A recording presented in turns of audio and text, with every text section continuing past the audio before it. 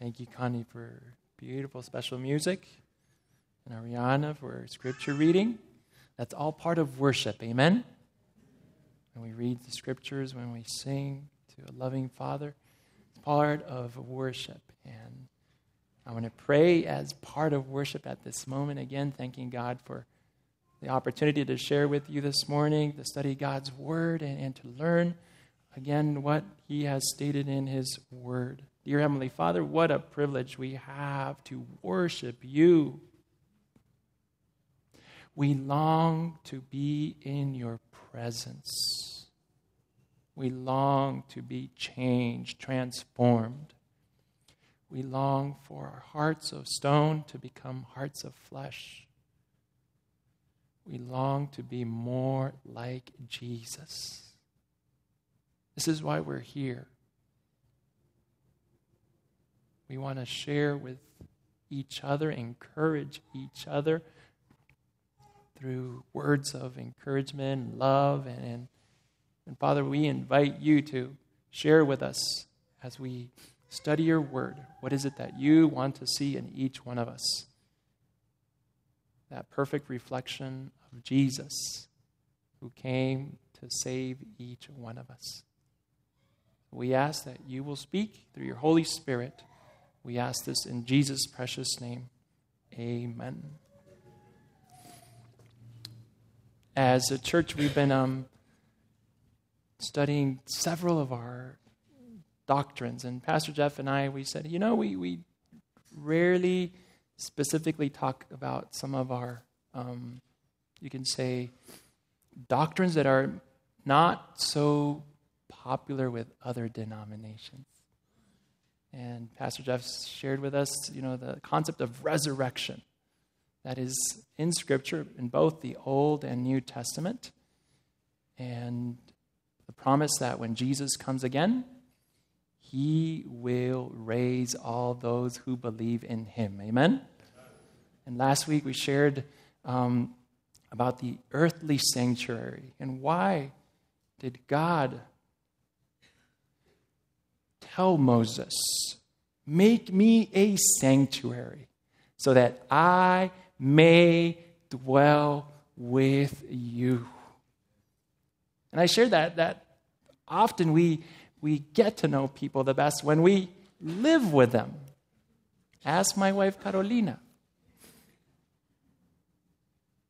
We get to know each other in the good times and in the not so good times. Amen? When we snore and when we don't snore. When we're tired and grumpy and when we're having a great day. And God wanted His people to know Him. He wanted to share with them that He is truly a God of love. A God who wants to forgive sinners like us. A God who's not afraid of us. And share with us that we shouldn't be afraid of Him either. He's longing to have a relationship with us. So He pitched His tent among all the Israelites. And He shared with them the plan of salvation, the plan of redemption. And we shared a little bit last week about some of the furniture that was in the tabernacle, in the tent of meeting, and how offerings were brought on a daily basis. Offerings were also brought on a weekly basis. Offerings were brought also at a monthly basis, at the beginning of the month, and also once a year at different times of the year. For the Passover, for the Feast of Trumpets, for the Day of Atonement, for the Feast of Tabernacles, special and very specific offerings were brought to the tabernacle. And we learned also last week that the manual for the sanctuary, the owner's manual, how to worship before a holy God, was given to Moses. And there were different offerings that sinners could bring. Some of them were thanksgiving offerings. Some of them were guilt offerings, sin offerings. And there was a variety of offerings. And depending what the person was wanting to bring to the tabernacle, there were specific things that he would have to do with these offerings.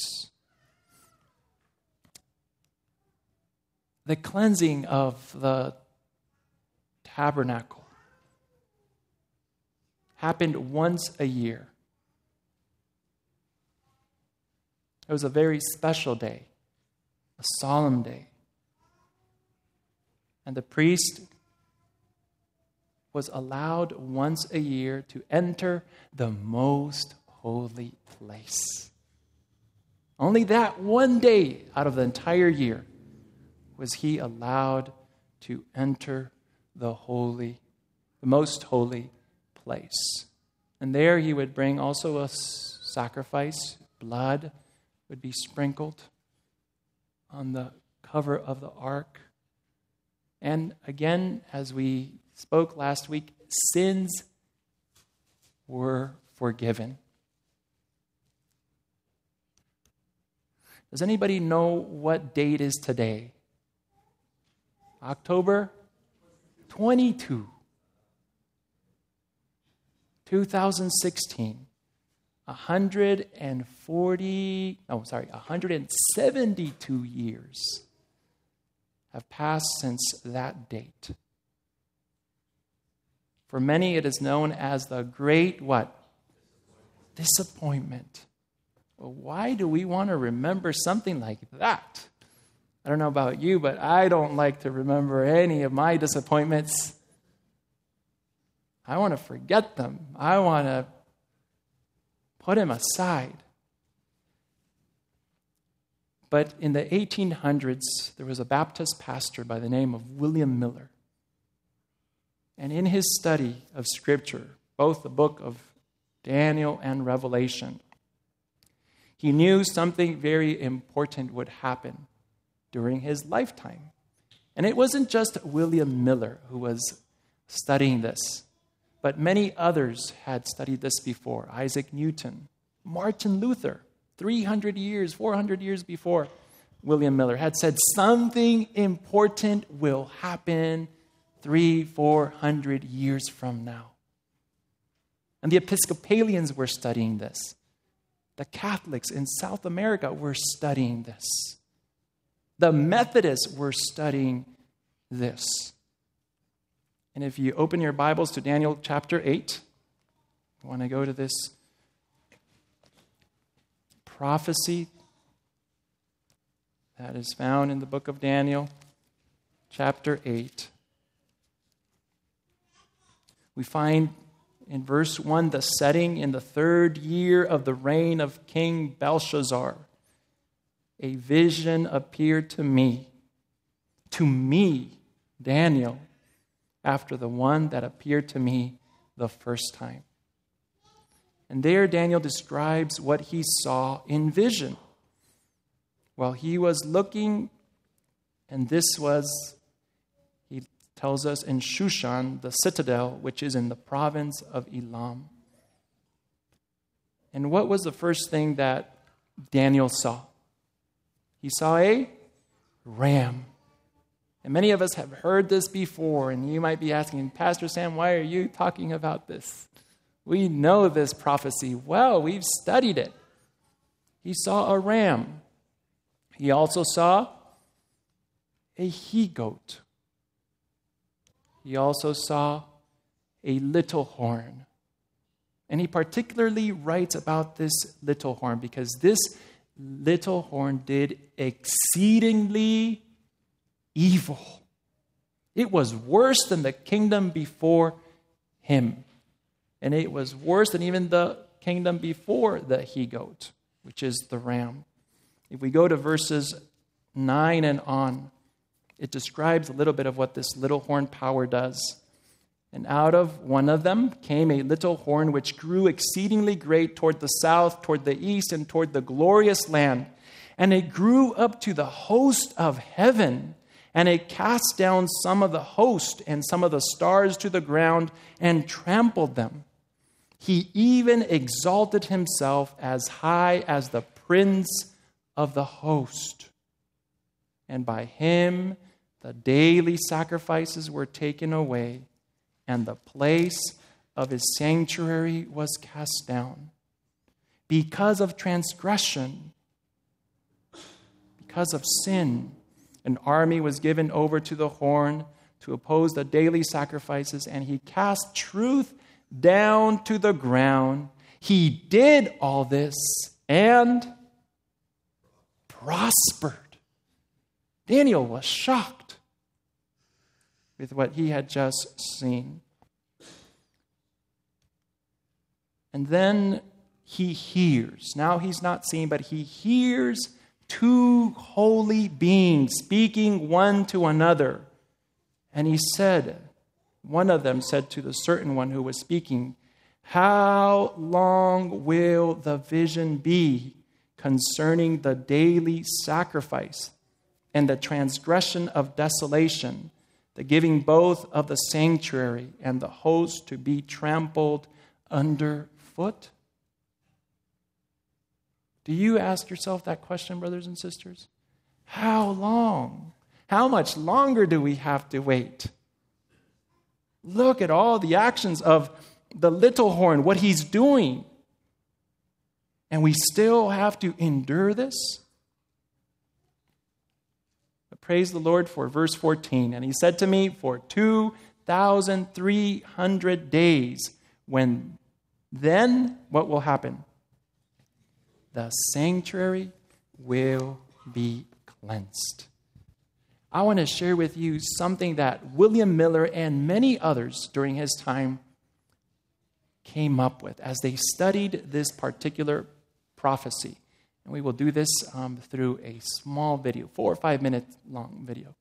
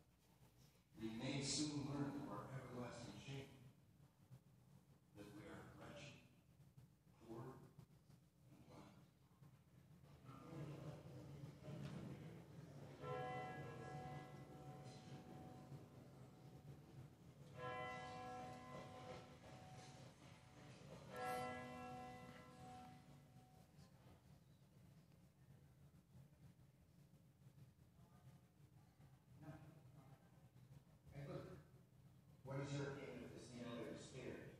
Well, Miller can speak all the nonsense he wants. I'm not convinced. I too have studied Miller's books. There's much evidence in God's word to support Miller's claim. Yes, but does anybody besides Miller find these claims to be valid? Theologians agree. Daniel chapter 8, verse 14, which reads, "Then he said unto me, unto 2,300 days, then shall the sanctuary be cleansed." But the text clearly says days, not years. And to assume the days are years seems awfully convenient. There's an example in Ezekiel chapter 4, verse 6. "I have appointed each day for a year." If we read ahead to Daniel 9, it's clear. This principle applies to this prophecy as well. So 2,300 days is 2,300 years. But when is Miller's third date? This 457 BC. Yes. Can that be proven? It can. In Daniel chapter 8, the prophecy of each animal is given along with its explanation. The ram. And the eagle is Greece, and the little horn must represent the kingdom that followed Greece, which is Rome. Now, how does that explain Miller's third date? Miller's studies have shown that the angel indicates how long the prophecy is. That it starts in the old version, and it ends with the cleansing of the sanctuary. But the starting date is never mentioned. Let me show you. find our starting point, we refer to Daniel chapter 9. The passage says, "Know therefore and understand that from," that word, "from," is the key, because it gives us a clear starting point. "From the command to restore and rebuild Jerusalem unto the Messiah, the Prince." The good news is that of all the dates in the Bible, this one is the most well-established we have. You will find this date to be constant across the study of Persian and Greek history and confirmed by ancient astronomers. 457 BC is the year the decree was given. But this is the starting date of both the 70 weeks and the 2,300 days. The Bible says that 70 weeks or 490 days are cut off for your people.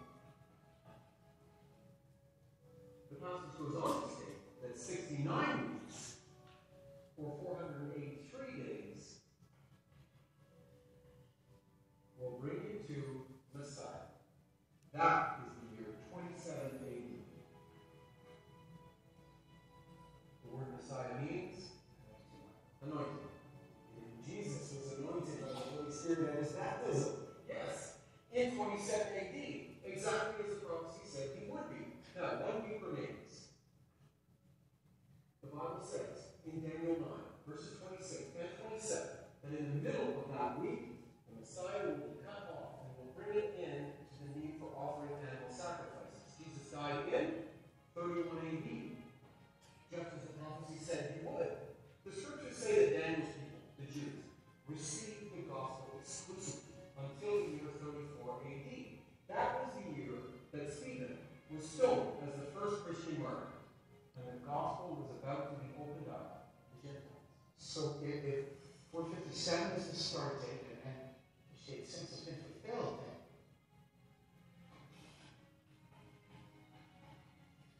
1843 is unavoidable, my friends. The sanctuary will be cleansed in 1843. why are you laughing at such a hurry? Well, if the sanctuary is to be cleansed so soon, we haven't any time to lose. I have rags who must hear Lord's message.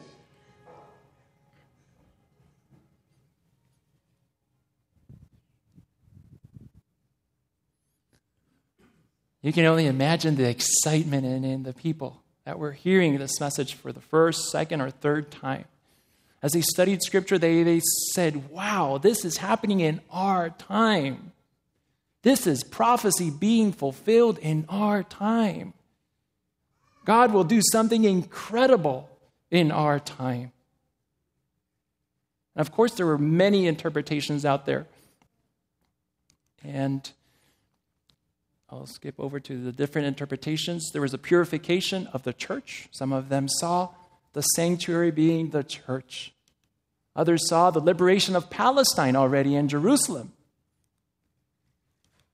Others, the return of the Jews to Palestine. Others saw at this point, 1844, the fall of the Turkish or Muslim power.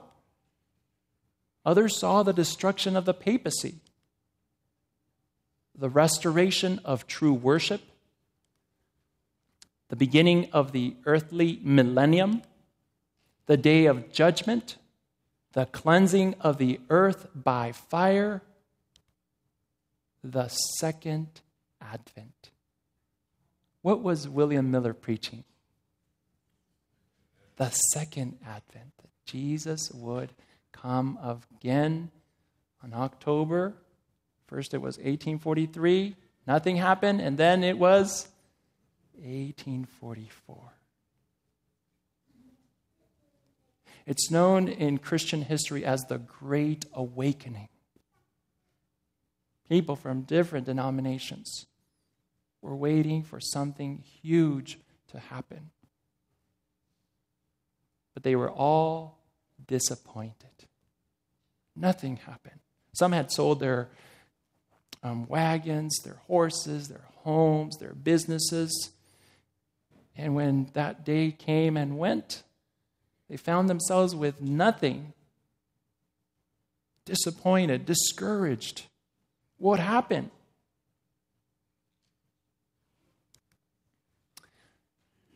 some decided that the Bible was no longer true, that it had errors, and that you could not fully trust it.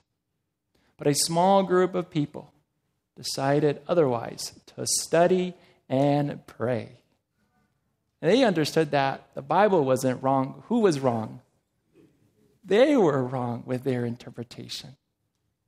So it had to mean something different. And so prayerfully, they came together in small groups to study God's Word.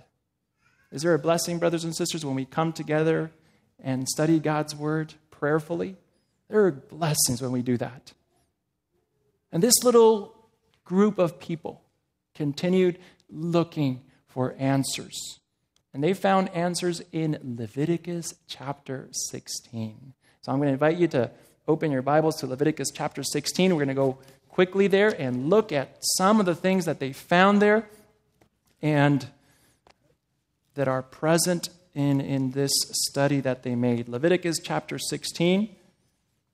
And these were things that probably jumped out at them as they studied it, and they tried to understand, what is God speaking about when he says that the sanctuary shall be cleansed? They found that the priest had to bring in the blood of a young bull for the sin offering, but he also had to bring the blood of a ram as a burnt offering, and this was going to be for the community. This was for the whole congregation. And interesting enough, we find the ram here in Leviticus 16, and we find a ram also in Daniel chapter 8. The priest was supposed to wear a special garment, and this was of fine linen, very simple, but very clean and appropriate for the occasion. Also, Leviticus 16 in verses 5 and 7 mentions 2 goats. One was for the Lord, and this one would be slaughtered, and the other one would serve as a scapegoat, and it would not be slaughtered. And we also find in verse 15 that the blood of the goat was for the Lord. Verses 16 and verse 20. Why don't we read it? Leviticus chapter 16, verse 16. This is what my Bible says. So he shall make atonement for the holy place because of the uncleanness of the children of Israel and because of their transgressions for all their sins. And so he shall do for the tabernacle of meeting which remains among them in the midst of their uncleanness. And I'll skip down to verse 20. And when he has made an end of atoning for the holy place, the tabernacle of meeting, and the altar, he shall bring the live goat. So not only were the people being cleansed, not only was the priest being cleansed, but also we find that the sanctuary was being cleansed. Now, William Miller had a hard time understanding this prophecy because there was no temple in his time. The temple in Jerusalem had been destroyed in the year 70 AD. But not only William Miller had a hard time understanding this prophecy, Daniel, the prophet who received it, had a hard time understanding this prophecy because the temple had also been destroyed by the time he had this prophecy or this vision. So they were confused as to what sanctuary. But does the Bible give us answers, brothers and sisters, as to what was God referring to here? Praise the Lord. His word has answers. And this Day of Atonement, if you go to Wikipedia and you just look it up, you'll find that for Jews today, it is the holiest day of the year. They call it a Sabbath of Sabbaths. The purpose of it is for atonement and repentance. It is a day of fasting and prayer. They make sure they are right with God and right with their neighbor. Should that be our attitude today? Should we be asking God, God, how can I make things right with you? And how can I make things right with my neighbor?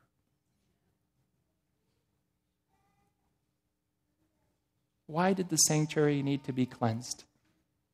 What was brought on a daily basis to the sanctuary? What was confessed on a daily basis?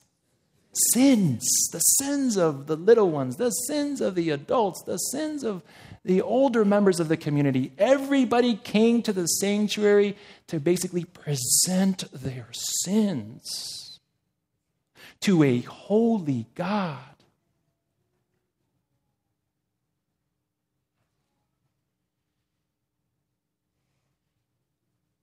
And that brought uncleanness inside the tabernacle. The book of Hebrews, chapter 8 and verses 1 and 2. If you have your Bibles, please turn there with me. Speaks about a greater tabernacle, a greater sacrifice, a greater mediator or priest.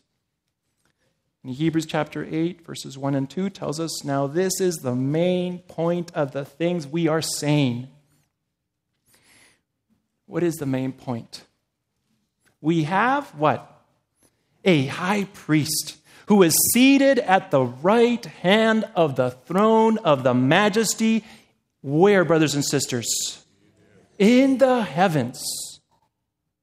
A minister of the sanctuary and of the true tabernacle, which the Lord erected, and not man. Paul here is saying, look, what I'm trying to tell you is that, yes, Jesus is our high priest.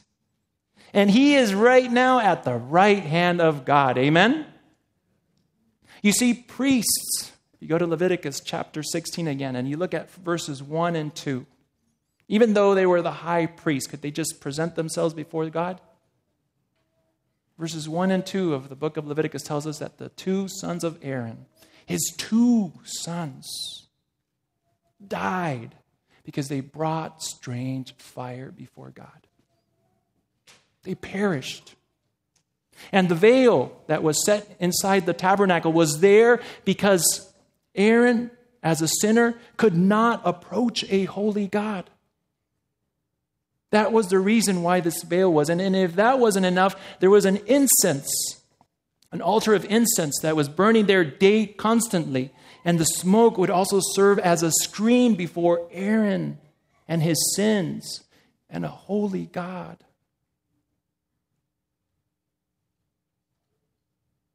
But praise God that we have a perfect mediator, amen? Who sinned not. He was able to walk straight into the most holy place and start a ministry of redemption, of reconciliation. That's what the word atonement means. In fact, many believe that the best word translated for the word kippar or keper in Hebrew is the English word atonement. Because what it means is at one meant. Do you hear that? At one meant. Reconciliation. United with God. Another text that we find in the book of Hebrews is Hebrews chapter 9, verse 11 and 12. And I read, but Christ came as high priest of the good things to come, with the greater and more perfect tabernacle, not made with hands, that is, not of this creation, not with the blood of goats and calves, but with his own blood he entered the most holy place once for all, having obtained eternal redemption. Amen? The book of Revelation describes the Lamb of God who had been slaughtered, who had been killed, sitting at the right hand of God. Amen? a perfect sacrifice, a perfect mediator whose purpose was to make things right. Do you ever get frustrated? Yes, in trying to make something happen and it just doesn't happen. It doesn't matter how hard you try and how many people you ask and how many things you do, but it just doesn't work. And we just feel like, wow, this is difficult. But praise God, there is someone who can make things right. His name is Jesus. And it doesn't matter how much we have messed up in our life, He can make it right. He can change us. He can transform us. He can make us into a new creation. Is that good news, brothers and sisters? That is great news. So the early Millerites continued to study. And as they were studying, I'm going to ask somebody to change the next slide for me, because I don't know. I have it right here. Where is it? It's right here. Daniel chapter 7, verse 9 and 10. Daniel chapter 7, verses 9 and 10. And again, there's a sequence of animals that Daniel sees here in this vision. First, he sees a lion, then he sees a bear, then he sees a leopard, and then he sees this undescribable beast that also has 10 horns, and then a little horn also comes out. This is in verse 8. Maybe we can start there. Daniel chapter 7, verse 8. I was considering the horns, and there was another horn, a little one, coming up among them, before whom 3 of the first horns were plucked out by the roots. And there in this horn were eyes like the eyes of a man, and a mouth speaking pompous words. But then he describes what he sees. I watched till thrones were put in place, and the Ancient of Days was seated. His garment was white as snow. Beautiful. And the hair of his head was like pure wool. His throne was a fiery flame, its wheels a burning fire. A fiery stream issued and came forth from before him. 1,000 thousands ministered to him. 10,000 times 10,000s stood before him. The court was seated, and the books were open. Now, this is a pretty exciting description of a courtroom, wouldn't you say? I don't know about you, but it doesn't matter how nice and impressive a courtroom might appear. Do any of you want to be there? I don't want to be there. It's just like, why do I have to be in this situation, in this environment, in this room? But yes, the Bible describes that during the time of the little horn, there would be a judgment taking place upon planet Earth. Who was judged in this courtroom? Describes 2 entities. One was the little horn. Verses 11 and 12 tell us what happened to the little horn. But also, God's people are judged in this courtroom.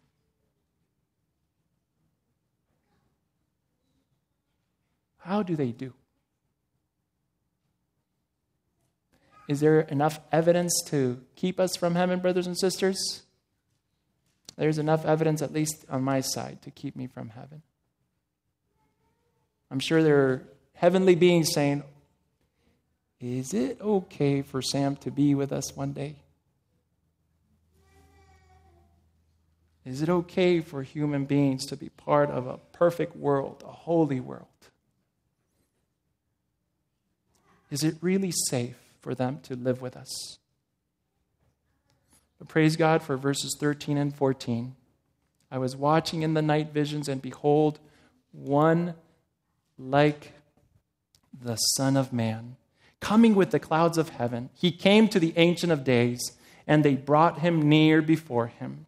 Then to him was given dominion and glory and a kingdom, that all people, nations, and languages should serve him. His dominion is an everlasting dominion, which shall not pass away, and his kingdom, the one which shall not be destroyed. Amen? That's great news. There's one like the Son of Man, with the difference that he never sinned. Amen? There's one like the Son of Man coming with the clouds of heaven. There's one like the Son of Man who approaches the Ancient of Days. There's one like the Son of Man who is given to him dominion and glory and a kingdom, that all people, nations, and languages should serve him, should worship him. Some of you know that there's a group that meets once a year, sometimes here in Fallbrook. This year it's going to be in Chico, California, that study Daniel 12. Yes? And not just Daniel 12, but Daniel 8, Daniel 9, different parts of the book of Daniel. And one of the questions that I get a lot is, what are you studying? What have you found out? According to Scripture, in the year 1844,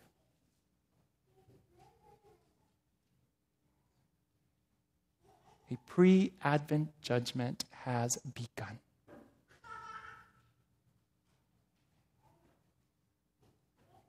Your name, my name,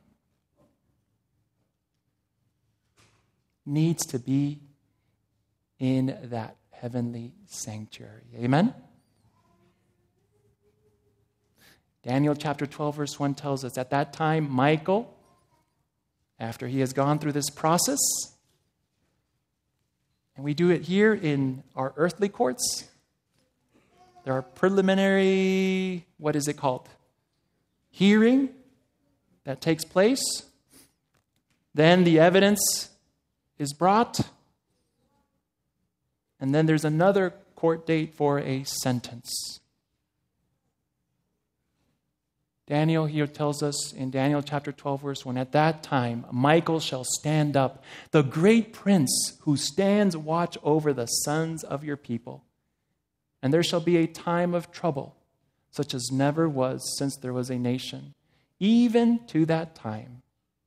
And at that time, your people shall be delivered, everyone who is found written, where, brothers and sisters? In the book. Do you want your name to be written in the book? I want my name to be written in the book.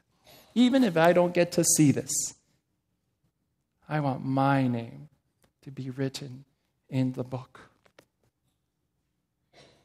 Daniel chapter 12, verses 2 and 3 tell us, and many of those who sleep in the dust of the earth shall awake. Some to everlasting life, some to shame and everlasting contempt. Those who are wise shall shine like the brightness of the firmament, and those who turn many to righteousness like the stars forever and ever. How can we shine that way? How can we share in that way? We can only do that if Christ is living where, brothers and sisters? In our hearts.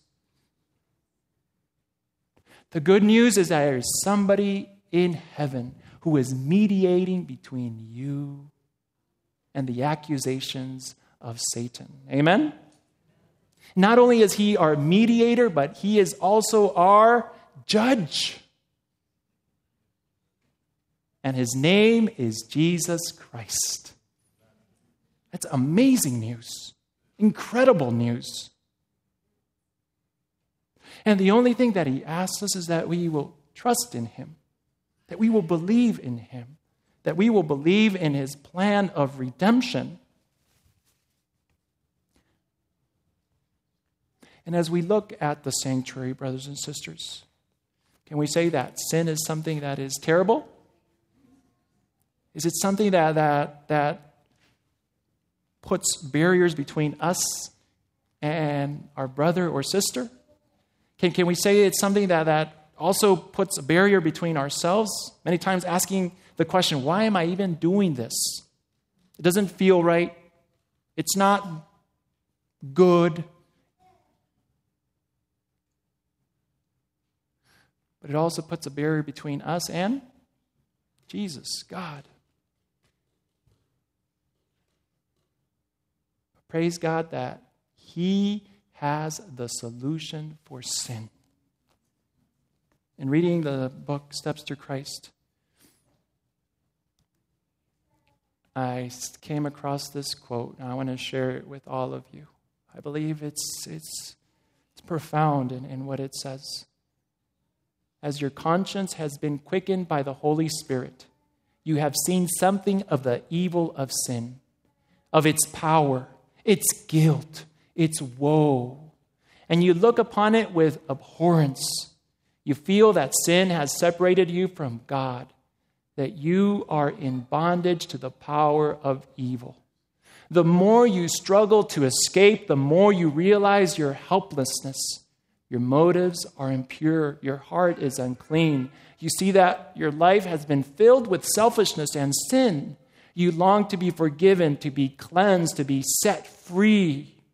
Harmony with God, likeness to Him. What can you do to obtain it? It is peace that you need, heaven's forgiveness, and peace and love in the soul. Money cannot buy it. Intellect cannot procure it. Wisdom cannot attain to it. You can never hope by your own efforts to secure it. But God offers it to you as a gift, without money and without price. It is yours if you will but reach out your hand and grasp it. The Lord says, though your sins be as scarlet, they shall be as white as snow. Though they be red like crimson, they shall be as wool. A new heart also will I give you, and a new spirit will I put within you. You have confessed your sins, and in heart put them away. You have resolved to give yourself to God. Now go to Him and ask that He will wash away your sins and give you a new heart. Then believe that He does this because He has promised. Amen? Did God keep His promise when Jesus came for the first time? Yes. Did He come on time? Jesus came right on time, just like the prophecy of Daniel chapter 9 predicted it to be. Will Jesus come again on time, brothers and sisters? He will. And the only thing we need to do is grasp for that free gift that He gives us all. Amen? And accept it and believe that He can change you, He can change me, He can change us all into the likeness of His Son, Jesus Christ. The peace that can give us, unmeasurable. The joy that we can experience, unheard of. And today, more than ever, I think there's a world that needs to hear this message. Amen? There's a God who wants to make things right. And praise the Lord that He sent His Son, Jesus Christ. Not only is He the perfect sacrifice, but He's the perfect mediator and the perfect judge who alone can bring salvation. Amen? Is there hope for us today? No, there is hope. Are we going to share this hope with somebody else? I pray to God that we do. But first of all, I pray that we accept it. Amen? That we believe in it. And by God's grace, one day, live with Him for all of eternity. Amen. I invite the congregation to stand as we sing our final hymn. Hymn number